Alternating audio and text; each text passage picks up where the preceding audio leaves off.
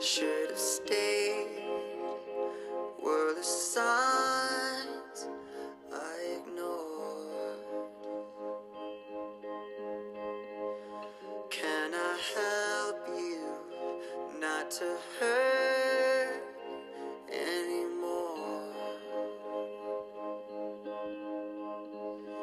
We saw brilliance when the world was asleep. Mi gente, feliz año nuevo, bienvenidos a mis hermanos.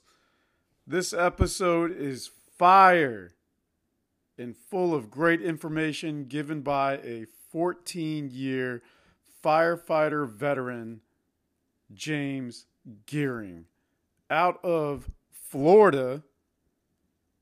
Wellness is more than lifting weights, ladies and gentlemen, and James breaks down what wellness encompasses truly.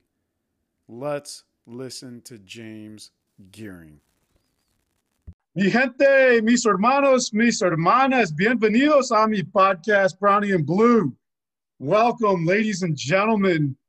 My name is MC, coming back at you with another podcast of Brownie and Blue. I am with my next guest, James Gearing. James Gearing is a 14-year veteran firefighter from Florida. He's also by way of across the pond, the UK. You will be able to tell as soon as he starts speaking. And he has a very successful podcast, Behind the Shield. It'll be on my show notes as well. He's a father, a husband, and he's also a first responder that is championing for wellness in all of its forms for all first responders. Welcome, James. How are you? Good, thank you. And I've just realized now why your show is called Brownie and Blue. So I love that. It's just kind of a play on, right? So, I'm It's just beautiful. So is there anything that you would want to add to just kind of your background, maybe what, I haven't put in the intro? No, as far as the intro, I think that's pretty much it. But yeah, I mean, we can definitely expand as we get into some of the questions. But no, I mean, you summed it up. That's pretty much me. Okay.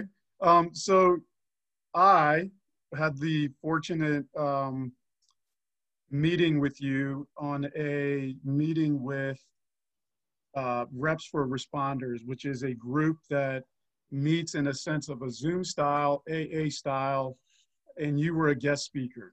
And after that, I reached out to you. I talked about my story, and then I asked you to come on to the show. So with that being said, you are a champion of mental wellness, physical wellness, and how those things intersect. How in your history did this come about? Because I read your bio and you were a stuntman, a lifeguard, along with other jobs. Can you tell the listeners why you even became a firefighter? Yeah, it's kind of a funny story, and it's definitely a takeaway is don't ever believe someone when they tell you you can't do something. Because very long story short, I grew up in England, and when we were at school age, you do the annual school physical. And I want to say I was young. I had to be about 12. And they did the full physical, the eye test. And, I had jacked up eyes as far as vision, but then they pull out the color vision book and I can see a few of the numbers and the rest are literally like, random ink blots. And so they said, all right, well, James, well, you're colorblind, so you can never be a pilot, a firefighter, basically anything cool, but feel free to, herd cats, train badgers, all these kind of things. But yeah, anything that actually involves manhood, you can just forget it. So, so I literally believed it. It's a person with a white coat and stethoscope telling me that's in my body. So for years and years and years, I had written that off and really did fumble my way through life for a long time, because that was initially my goal, was to be a doctor and a firefighter or a firefighter. And it took me to ultimately, through my stunt work, meet an American girl, move to America with her after we got married, and end up in Orlando and there was a fire academy close to where I worked. And I'd actually read about the American Fire Service in a Muscle and Fitness magazine, and saw that they did not only the fire, but the EMS all combined here. And was like, I don't know why it took me 26 years to have this epiphany, but I finally realized that I could actually see colors, and maybe this doctor was completely wrong. So made a vow that I was just going to go for it. And when it got to the medical portion, I would explain to him like, hey, I know you're going to show me a book. I'm only going to be able to do some of these, but please name something in this office and I'll tell you what color it is. And that's exactly what happened. And then that was the beginning. So that's kind of why it took me to be in America at 27 years old, where I finally became a firefighter. But the good side of that is obviously it gave me 10 years of, experience in other areas that then I brought into the fire service too. So like, just to go on that, what were the other things that you brought in as a benefit to the fire service that you did? So, I mean, career-wise, some awful jobs that gave me gratitude, like I did temp work for a while and worked in a rubber dinghy factory, and I got to tie the knot that held the valve to the valve cap. Wow. For 8 hours a day. I worked in a pizza factory for a day.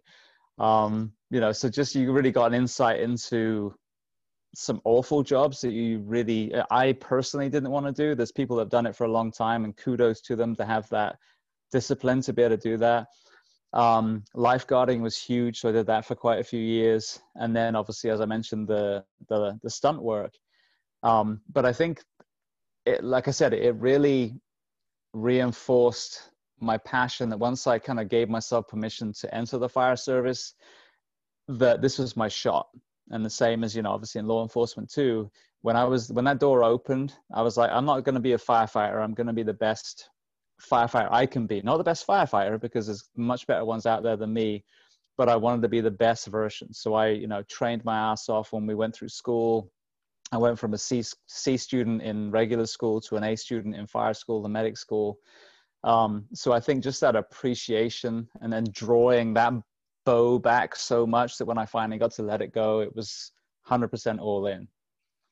Well, that's amazing. I think everybody has a story, right? That they have a passion, and there's adversity that they may reach. And your adversity was somebody labeled you as, you can't do any of this because you can't see color.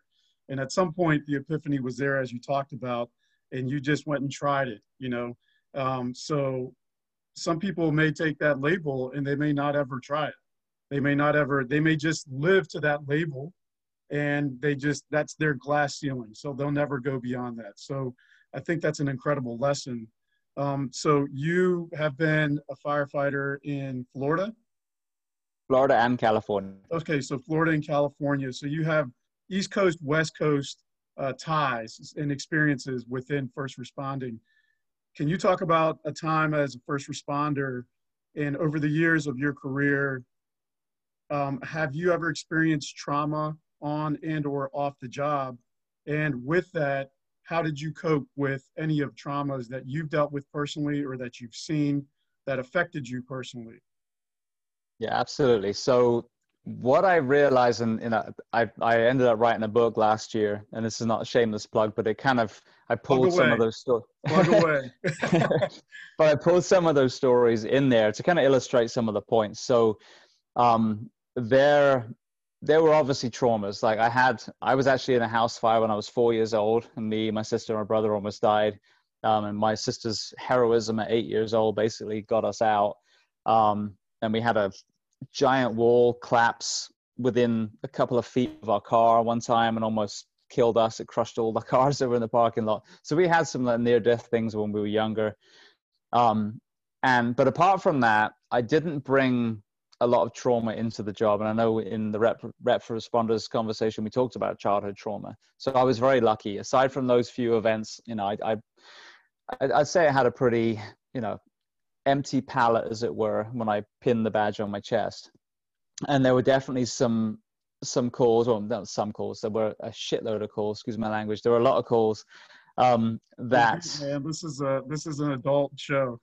Okay, good, good. I apologize. I swear a lot. But you know, there were a lot, you know, that were horrific, and I think that you've seen, you know, and anyone listening to this has probably seen the same thing. So I'm not glorifying. I'm not saying I saw more than the average person. Anyone in our profession sees some things that no people should ever see. Um, but what I saw in my profession, in the men and women I served alongside, wasn't so much the acute trauma, but it was the cumulative effect of trauma. So we have our men and women that were at the Vegas shooting, that were at 9/11, that were at 7/7, that were in November 13th in Paris. That was an acute event, and that in itself would be enough to, you know, to really, really cripple someone. But the other 99% of the fire service, of law enforcement, of corrections, of, you know, dispatch, it's year upon year of these things that are still awful, but compared to the most awful things, they're kind of minimalized. So what I found was that cumulative weight. My own divorce definitely was another element that added a lot of weight to it. Paramedic school in the fire service, you don't get to just stop work and go to school. You do it on your days off and then ride with another fire department. So you basically, you pretty much work 7 days a week for a year straight while maintaining being a single father. But as far as a positive, so obviously going in with very little trauma was a huge, huge thing. But I think one of the other things that I did well was I exercised, I ate well, I had a mindful practice, I did yoga, I did some meditation. You know, I would go out into nature, the beach, you know, the forest. So by default, by luck, I had already had some very healthy habits that I think were very effective in counteracting a lot of the trauma. Because where I worked in the fire service was always very, very busy stations that did see a lot of horrible stuff. So I was able to separate that. But when I look back now, absolutely the fact that I didn't bring a lot of trauma into the job, I think was also another huge element of why I was able to deal with it. Yet so many of our men and women took their own lives or succumbed to addiction. I mean, you brought up a couple of things. One, you brought up kind of childhood trauma, which I've been through. You know, I'm not saying that I've been through more. I'm not bragging because nobody wants to brag about childhood trauma. But I have gone through my childhood trauma to where it, in a sense, has made me who I am today, which is a survivor, right? And then there's people that don't know how to deal with that childhood trauma or don't even really know that they've gone through childhood trauma because they've just kind of grown through to be a grown up and whatever that means. And then there's no, in a sense, escaping that pain and all that suffering that they've just kind of put to the side. And then they get into a position like you talked about, first responder position, where they see trauma, or they may have gotten into an officer involved shooting, or they may have, you know, saved a young child, or, you know, one of the things that I've seen as far as like just scenes from fire departments and stuff like that is, you know, you got the big ladder and you're going into a building, and you're trying to save people out of this burning building, and you're trying to get them down to safety, even in the aspects or just 9/11. I mean, 9/11, for one, you had people literally just jumping out of what, you know, 30, 40 flights up, and they just had no other option in their mind. And you're seeing that as a firefighter looking up and you're trying to go up, or if they're inside the building.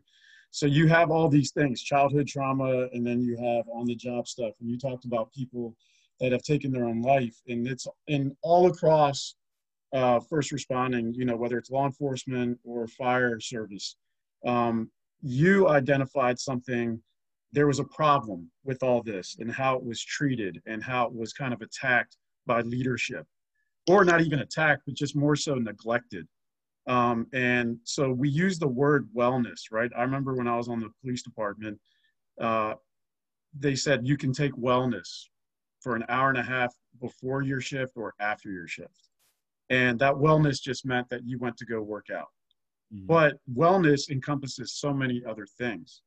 So can you define wellness and how you see it? And then also, like, you kind of talked about it already with yourself, but just what you've seen in first responder life, how wellness is really not, in a sense, it's more neglected than it is championed to go and do these certain things. That what is wellness to you?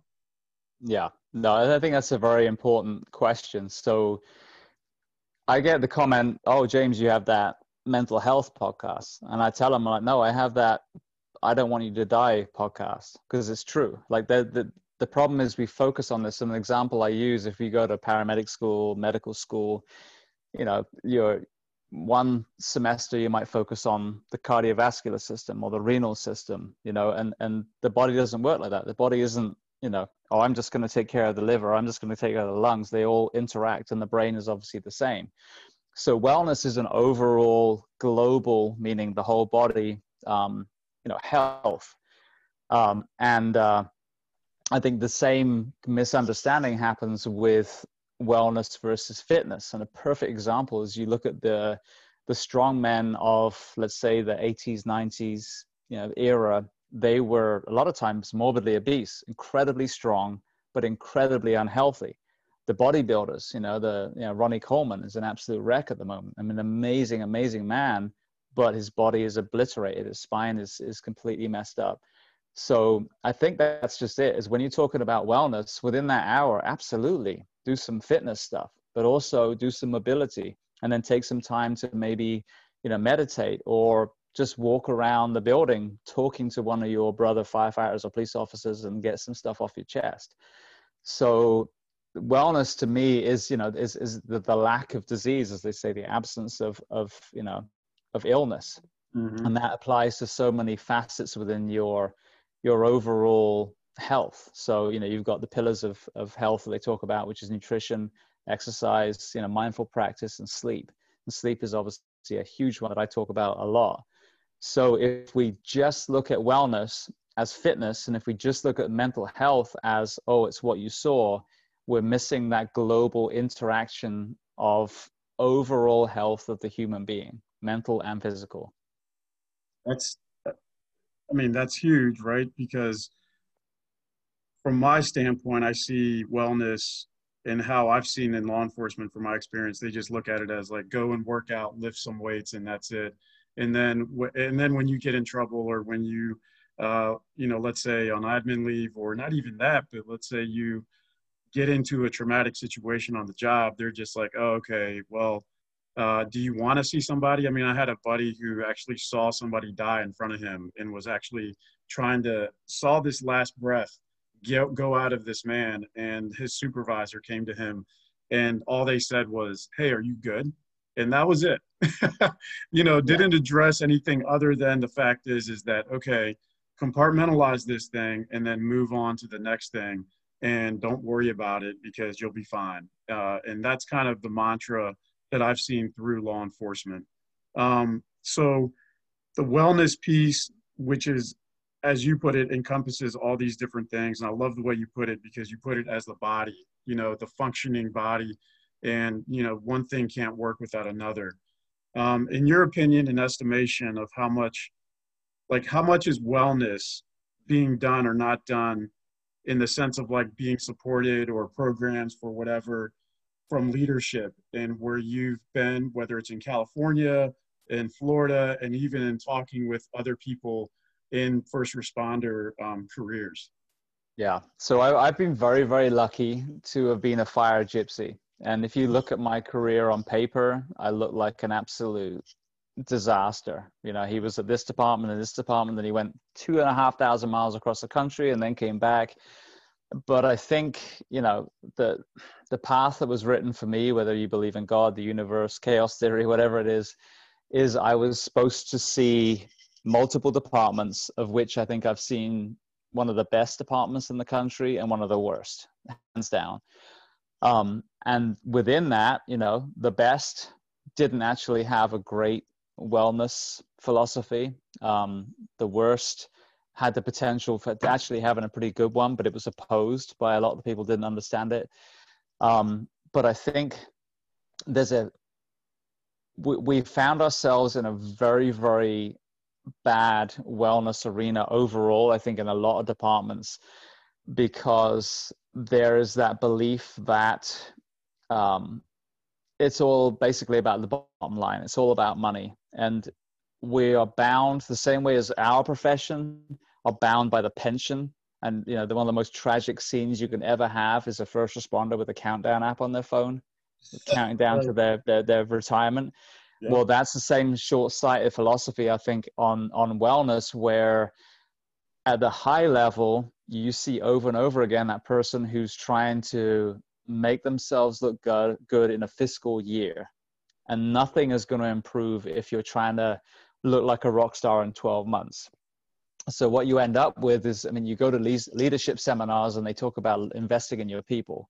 Well, I think that we have the absolute opposite in many, many first responder departments, where you have these men and women. I'll use the fire service as an example.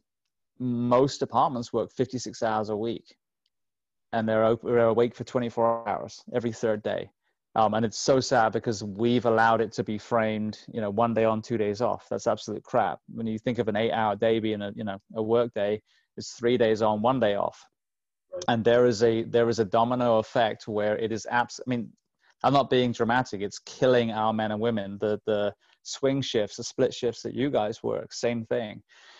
So I don't think it's malicious, but I think that, I mean, there's no better example than the last couple of weeks of how disgusting politics can be, and how there's a complete disregard for human life when it comes to some of this, you know, ridiculousness. But I think that there's a part of that that's in play, and then a lot of ignorance is bliss. So one of the goals of my podcast, and obviously yours as well, is I want to get people educated, because when they're educated, then they get angry. When they're angry, then they're going to force change. But right now, there are very, very few departments that understand wellness. And so it's that Christmas bonus mentality. You've got these people making themselves look great. In the meantime, 2 officers to a car becomes 1 officer to a car, becomes fewer cars on the streets. And then, you know, something happens and then they're like, oh, where are all the cops? Like, well, you cut them. Why is that fire station next to me closed? Because you cut them, you know? So, and I think sadly that reduction in staffing, that reduction in the welfare of the responders, the people we serve, to understand that's a reduction in service to them as well. We're poorer trained, we have poorer health. You know, we see a lot of very deconditioned police officers and firefighters and medics out on the streets. So if you want to change the world, you change your focus from a fiscal year to a 10-year program. And you understand the philosophy that if I truly invest in my people and I put in the appropriate, you know, wellness initiatives, mental health, fitness, you know, nutrition support, changing shifts so these men and women have enough time to recover between their shifts so that sleep deprivation isn't killing them, the long-term budgetary savings are going to be huge. But right now we're so short-sighted that we are literally killing our men and women. You know, it's you kept honing in on sleep deprivation, and I want to hear just, you know, I know it's a deep dive, and you have a lot of knowledge on it. Can you just, in a sense, kind of like boil it down, give a brief how this really affects? Because I've worked midnights for 6 years and 6.5 years right out the gate in my career, and I was young, right? So I felt like that's where all the action was. So I worked from 7:30 at night to 7 in the morning, and then I'd sleep all day. And I didn't have a kid then, and I wasn't married, and I didn't have any other life except going to work and coming back. But at the same time, I also felt that I was never rested. I don't care how long I slept. You know, I would wake up at, you know, I'd probably go to bed around 9 o'clock, because once I got home, I was kind of up again. And then I would go to bed, and then if I didn't have blackout curtains, it was hard for me to get to sleep. And then I would wake up around 12 or 1 o'clock, and I would try to get back to sleep again, because my next shift obviously was at 7:30. So I had to drive in. And I just never felt rested. I never got used to it. And I can't imagine with the fire service. I mean, it's a 24-hour shift. So can you just speak briefly about what sleep deprivation, how that impacts choice, or not choice, but just even your actions on the job? Yeah, well, I mean, honestly, the answer could be summarized with everything. I mean, that's the best way of putting it. But to elaborate, So if you think about this, obviously every mammal that isn't nocturnal, we are awake during the day and we sleep at night. That's an inherent biological truth. And but on the same time, on the flip side, there are horrible people that do horrible things when the sun goes down. There are buildings and car crashes when the sun goes down. So some of us have to be awake and man those positions and protect our civilians while they sleep. So, that's my whole thing, is that we have to be there. It's just we can give our men and women a lot more time to recover because we've asked them to be awake while we sleep soundly in our beds. The short-term acuity element, when you have 24 hours without sleep, which is, this is from baseline to only 24 hours, not talking about a first responder, 10 years into their career, you basically neurologically are the same as having a blood alcohol limit of 0.1. So over the limit. Okay, that's with one 24-hour shift. Wow. So, so then, I pose the question to the law enforcement community, the fire community, the medic community. You think of, for example, a perfect analogy is the intersection wrecks. The police officer that blows through the red light and kills that minivan full of kids, or the medic that pushes the wrong drug, the firefighter that falls off the aerial. How many of these line of duty deaths were actually sleep related? It's how many of these civilians that died when we didn't do our job the way we were supposed to were sleep related. The teenager that's reaching for his driving license in the glove box that gets shot because we think in our sleep deprived state that he was reaching for a weapon. So that's the acute thing. I mean, that's a very, very important thing. But then chronically, sleep is when we repair. For example, neurologically, when we're asleep in the deep sleep phase, when you're not waiting for a call, you're not listening to a radio, you're not waiting for a page, the brain is literally washed with a fluid. And that is what kind of gets rid of a lot of the white noise, things that we don't need to remember, and process the thoughts that we do. Neuromuscularly, say you and I have been in the gym and we've done a workout because we take our job seriously, and we've gone to CrossFit or strongman training or triathlon training, whatever we did. Well, when we sleep, that's when we repair. So when we wake up the next day, not only motor skills are we better, we were at the range yesterday too, and now we're a little bit better with our pistol. If we don't have that sleep, we don't repair, and you don't get better with your pistol.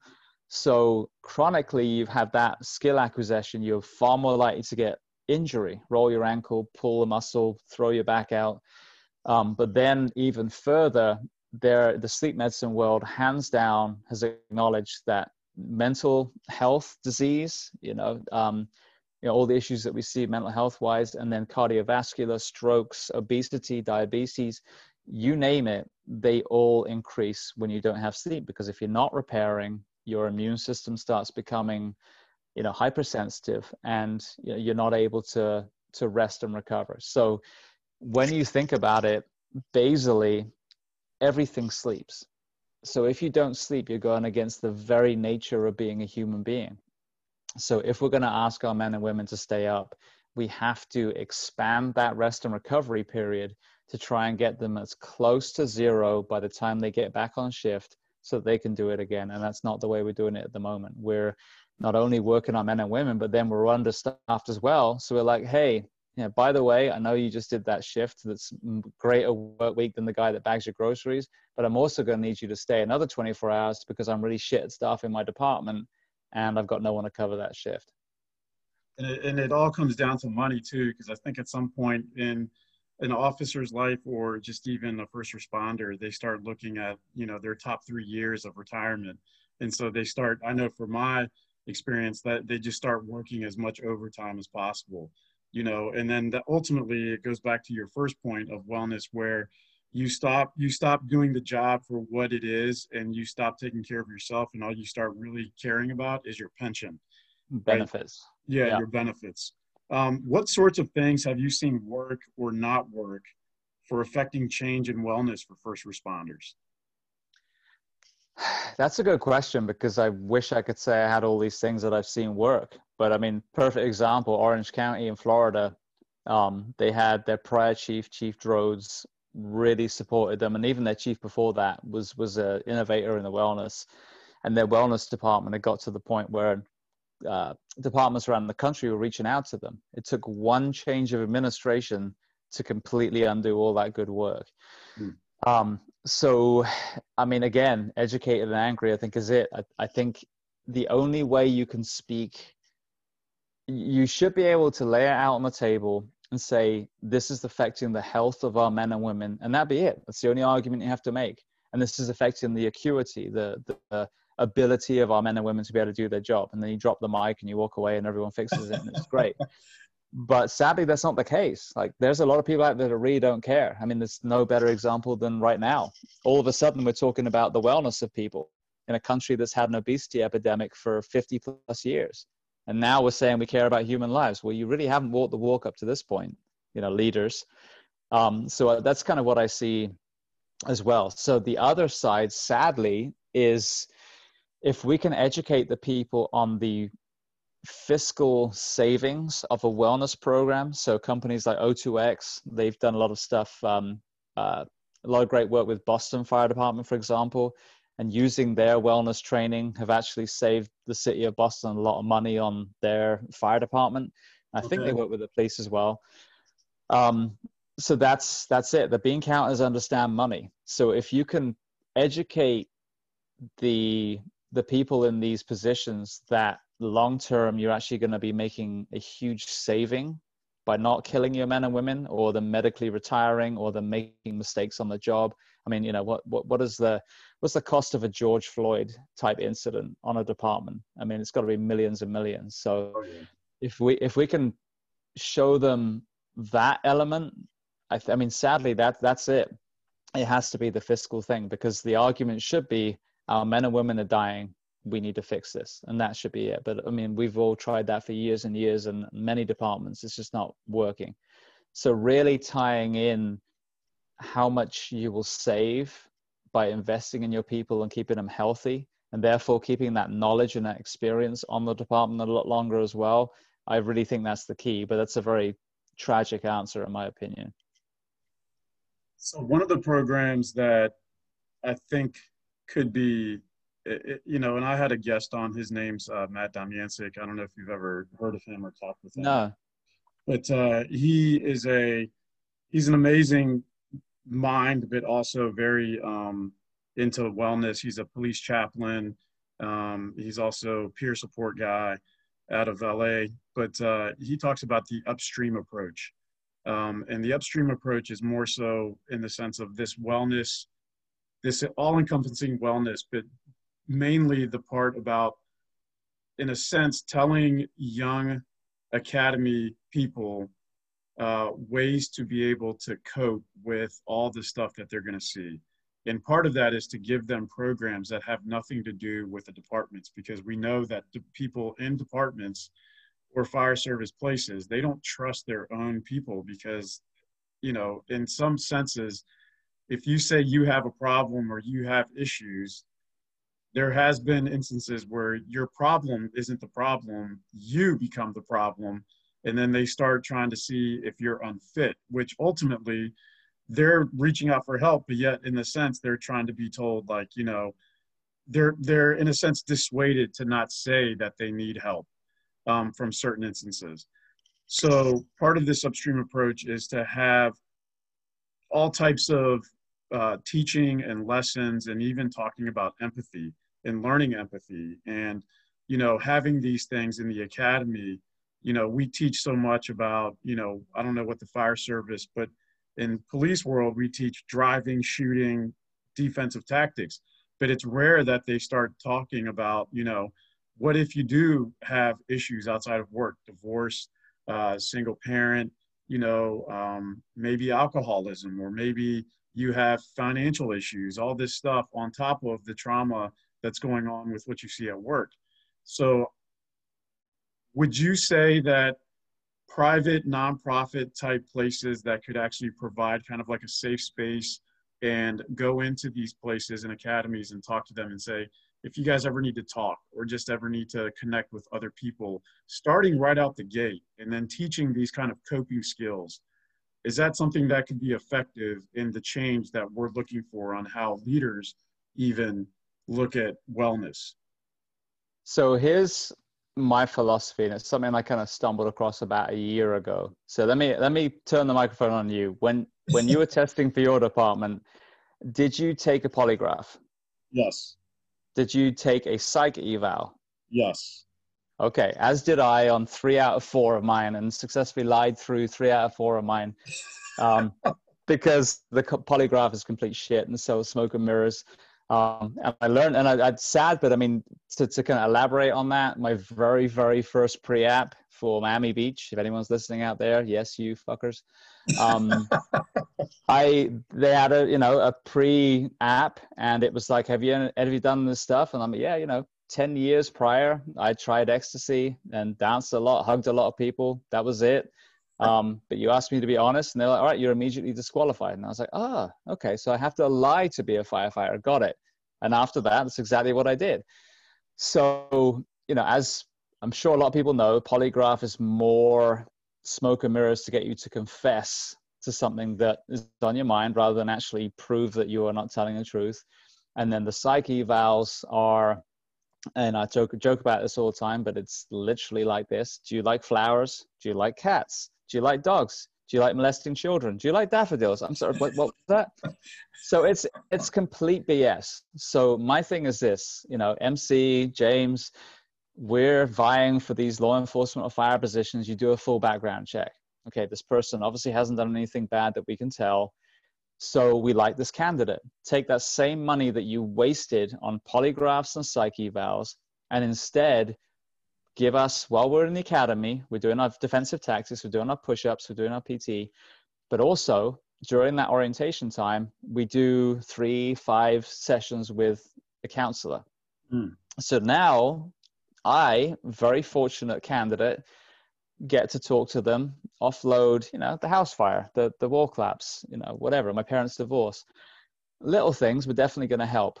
You, as you mentioned, probably more significant childhood trauma, actually get to offload a lot of the things you take into the job before you pin that badge on your chest. Not only have you now allowed to, been able to offload a lot of things, but now as you and I enter our parallel careers, we have a go-to person within the department that if we start falling apart, going through divorce, have a rough call, we immediately, not who am I going to talk to? I know who I'm going to talk to, Jill, Stephen, whoever. And so that's what I think we need to do. I hate the fact that we have to rely on nonprofits.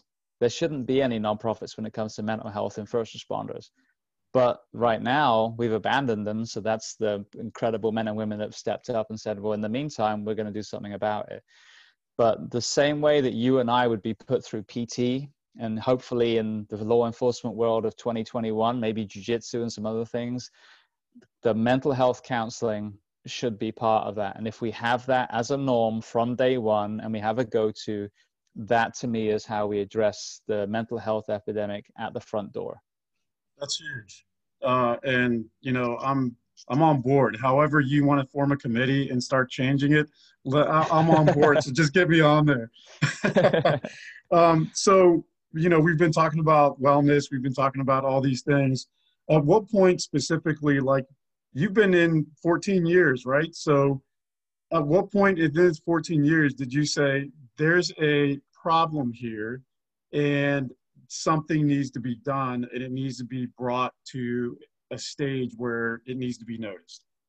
Yeah, it was a very, very, significant period. So I had at about, 14 years, so 12 years when I started the podcast. So 10 years on, for a 2-year period, I buried 6 friends, like first responders that I knew, firefighters, and it was a host of disease. It was mental health issues. There was a suicide. There was a overdose. Then we had, autoimmune disease. I had a heart attack. I had a stroke. I mean, all these different things.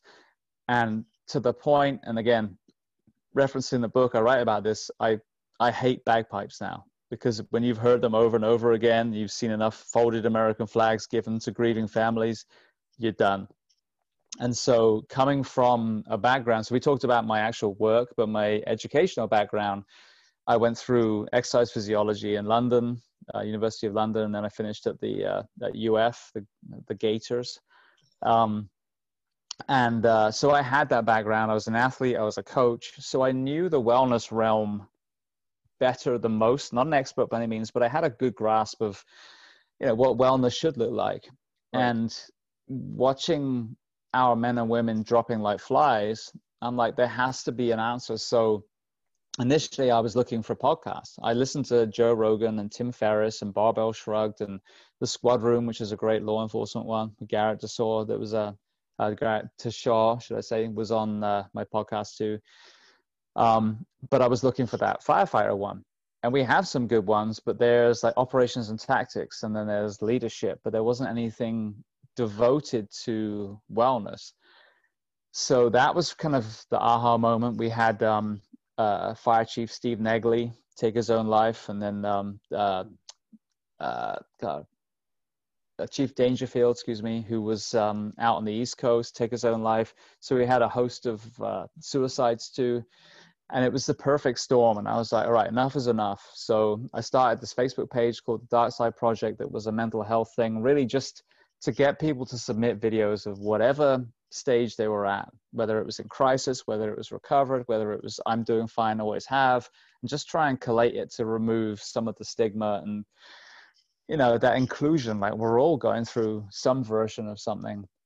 But then with the podcast element, I'm like, well, that's where the answer lies. The stigma is one thing, but we kind of stumble at, right, what's next? I accept it, it's the thing.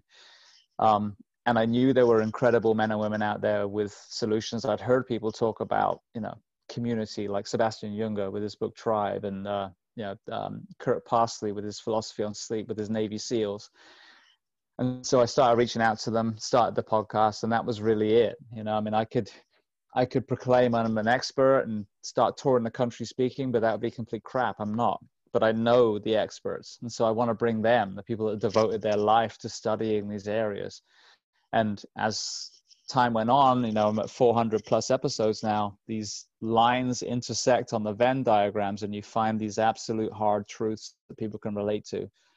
But yeah, basically, my podcast and ultimately the book was born out of tragedy. It was just being sick and tired of burying the men and women who sacrificed everything to serve complete strangers and never even made it to retirement.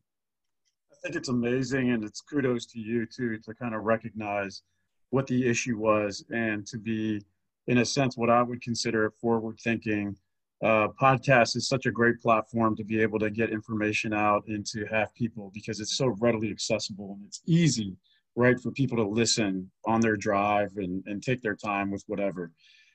So for you to do that, and then also for you just to kind of champion a lot of these things and then go down this rabbit hole, which is, it's a needed thing.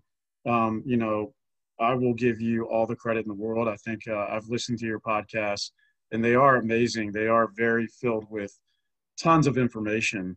So, kudos and thank you to you for that.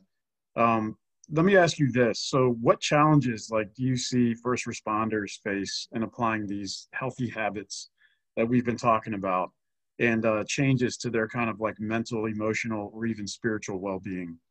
Yeah, I think that's a great question. I think the answer is education again. So going back to the sleep deprivation. So let's take your average police officer. What I try and get people to envision is, if you and I were both in law enforcement, we're standing on the diamond, on the grinder, on whatever drill ground it looks like. You look around right now in your mind's eye, there's probably 95% of those men and women are in great shape. You might have one, we all had one that was a little chunkier and probably did fine.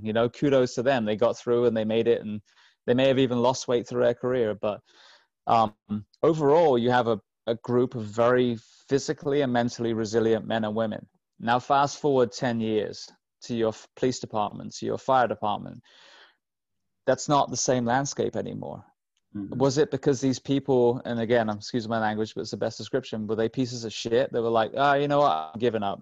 Now I've got this badge, I'm just going to become obese and not care anymore and screw those civilians. No.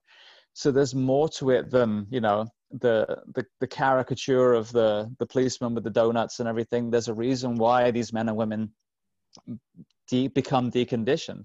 Now, there are men and women who stay fit despite their career, and I'm definitely one of them. I was lucky enough to have the right education going into the job. I maintain my fitness, I maintain my body weight. I've been the same weight now than I have been for 20 years.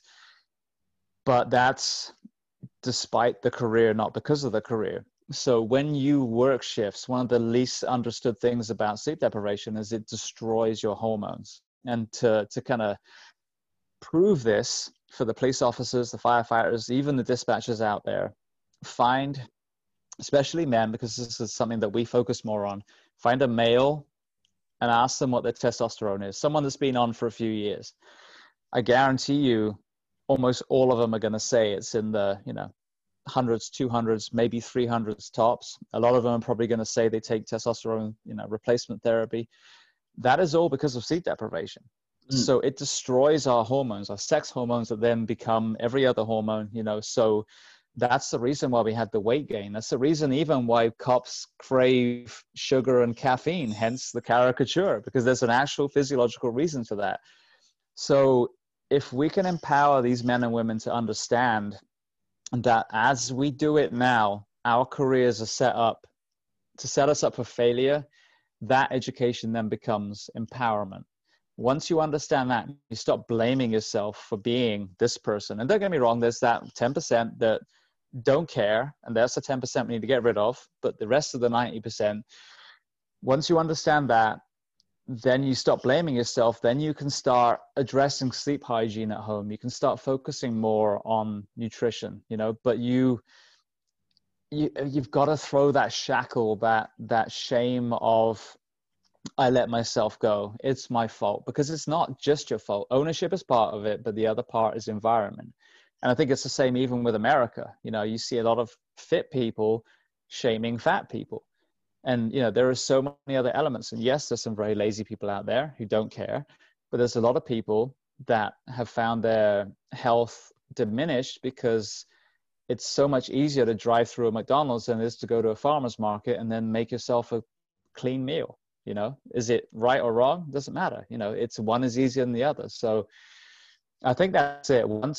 Once our men and women are educated to the fact that it is, as you mentioned earlier, swimming upstream, because it really is wellness in our professions, then you can become empowered. Then you can start forging your own way. But you have to understand that you are set up for failure, and it is going to take extra work to stay healthy as a first responder in America in 2021. Amazing. Let me ask you this. I'm going to put you on the spot, James. Please. Okay. I'm going to put you on the spot. You're a chief, or you're a chief decision maker, that you can affect the implementation of programs and all these things on a department.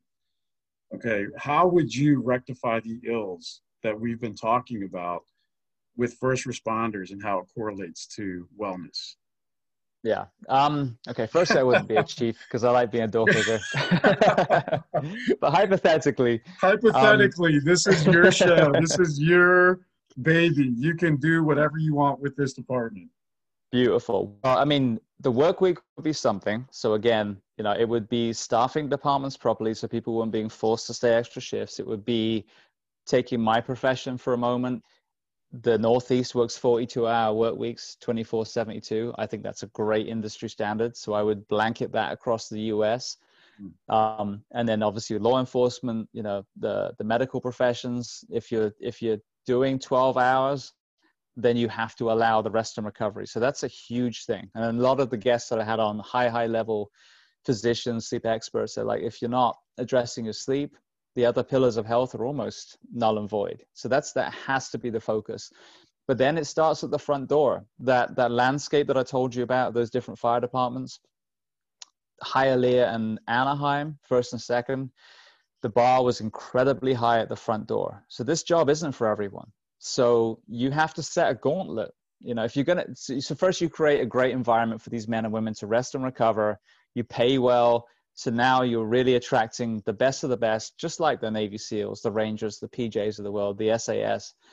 And that's how many of those men and women that have been on the show have viewed us. They hold us the same level as them. So that's another philosophy that people need to understand.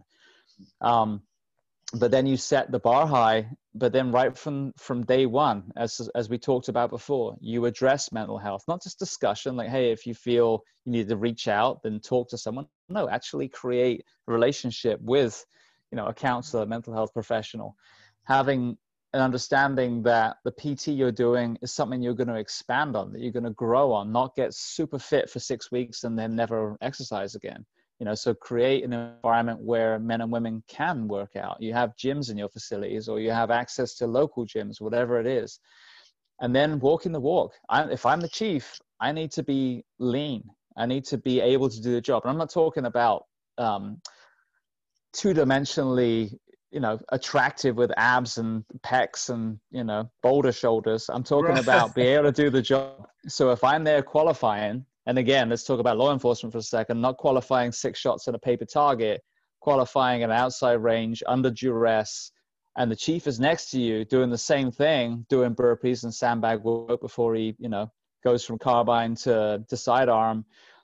That's the other thing. You have to walk the walk. So I think that's it. Set the bar at the front door extremely high, which I think it scares people because I think some departments feel like if the bar's high, they're not going to be able to fill the seats. That's the complete opposite from what I've seen. When you set the bar high, there's a desire for the best of the best to come to your department and meet that challenge. And then you just maintain that through your career. So if you're a 40 or 50-year-old officer in the field, you're expected to maintain that. This whole lowering of standards for age, sex, whatever is ridiculous.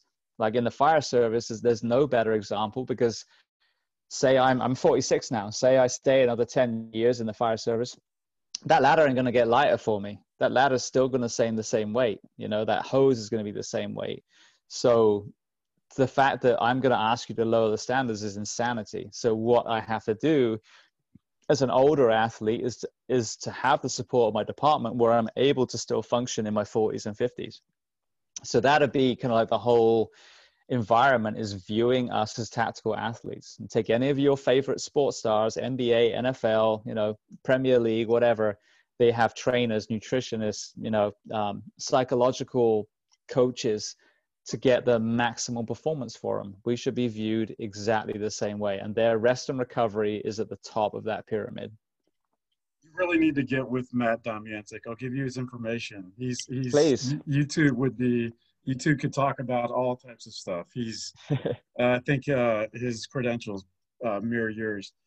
So let me ask you something with this, as far as this is just interesting to me because you're the first firefighter I've had on the show. Everything has been either from a federal law enforcement or even local law enforcement perspective.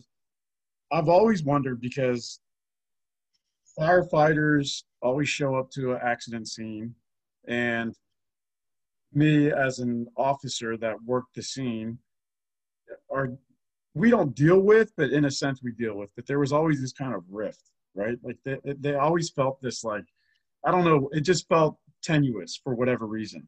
So let me ask you this, from your perspective, is there an us against them mentality with law enforcement? So I think there's an us against them in all the shitty departments. And I'll be very blatant about that because Anaheim is a perfect example. They had a great relationship with PD. They just got it. Like, if you're in a high-speed pursuit and you wreck your car, you need me to cut you out. Okay, if I go on scene and a guy shows up with a gun, you're the guy I'm running towards or running away from, shouting your name. So the fact that you have this tension between law enforcement and fire, and you've probably seen this too, county and city. I've had it, and I've talked about this on a couple other interviews. I remember going to a transformer fire. I was just on a medical call. So I was in the fire department, we have what they call rescues, which are basically ambulances, but we have all our fire gear on as well. So, if a fire bangs out, we're able to respond. We have the tools. And so I was on this medical call, and there was this fire, the transformer, the power pole. And it was right next to this very heavily wooded trailer park, old trailer park. And it was at the point where this fire was basically going to set fire to the trees, which would then be the trailers.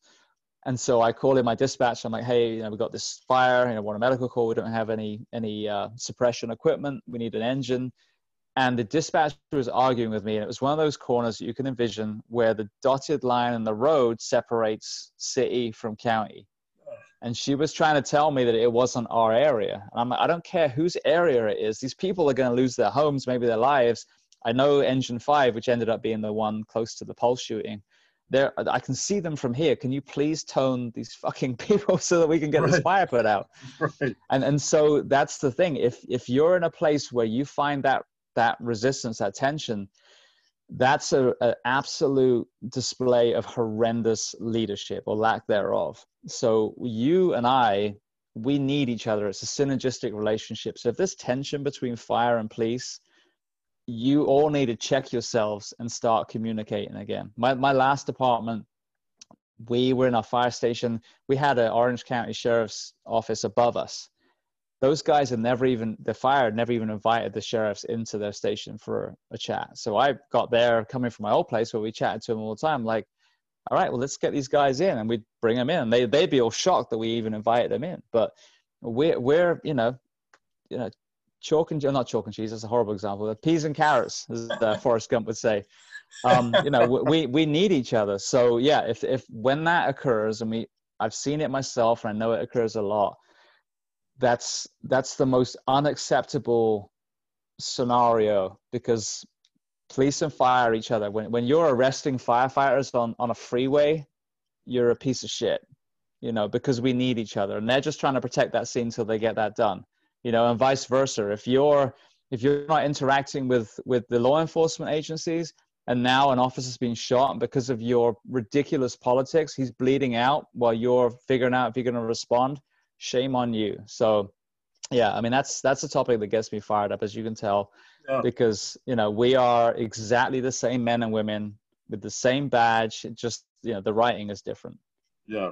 I'm on board with that. And I had one station when I first started out in my career that set a good example of being inclusive with the police department that I worked for. And my trainer actually introduced me to the fire station and all the people in the different shifts, because I worked an evening shift from 1:30 in the afternoon to 1 at night. So, but regardless, the guys would always, every time I'd go in there to use the bathroom or whatever the case was, they'd be like, hey man, if you got time, we're going to have food. We're going to have the game on, Awesome. Don't worry about, going out and buying something, come over, maybe it'll cost you like $1, just for the fun to get food for the fire station, and that was always my first interaction, which was amazing. And then I've had bad interactions where you had that prideful kind of mentality where, a firefighter was like, no, I'm not moving this cone, or I'm not going to do this or this apparatus to not block the road because it wasn't that serious of an accident. Can you just get this out of the way so we can get traffic moving? Yeah. Stuff like that. So yeah, I completely concur with your assessment. So we're getting to the end. We're going to wrap up here. I have one last question for you. What is your overall message that you want to get across? You have 2 or 3 minutes. The floor is yours, Mr. James Gehring. I think honestly, and this is for the tactical professions and everyone else, I think we have allowed ourselves to believe the philosophy that so many things that take our men and women's lives were unavoidable. And I think that's absolute crap.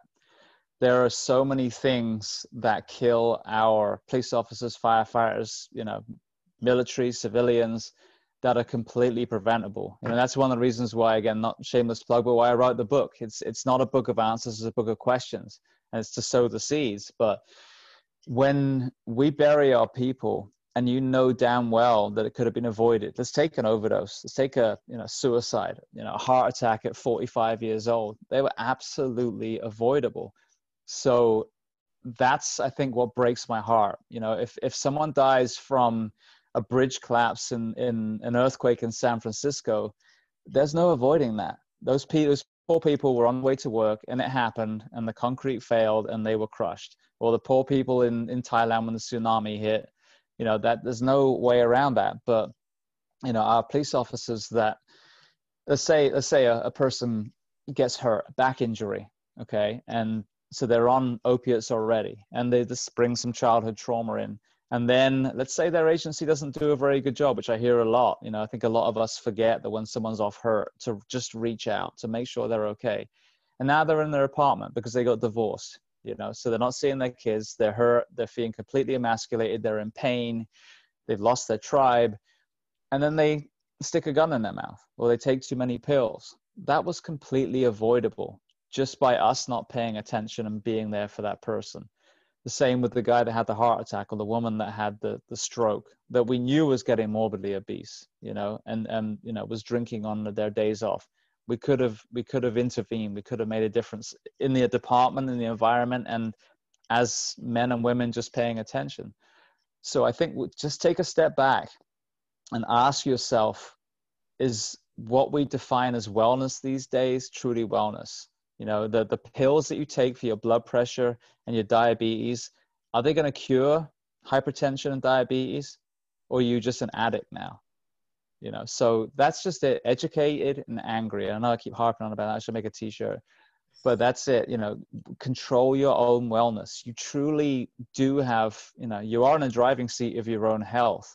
But without education, and I don't mean this in a negative way, but you're clueless. The more you educate yourself on the power that you have, the higher chance of longevity that you're going to have, the higher chance of a good retirement. If you're a career responder right now, on average, we die about 5 years after retirement.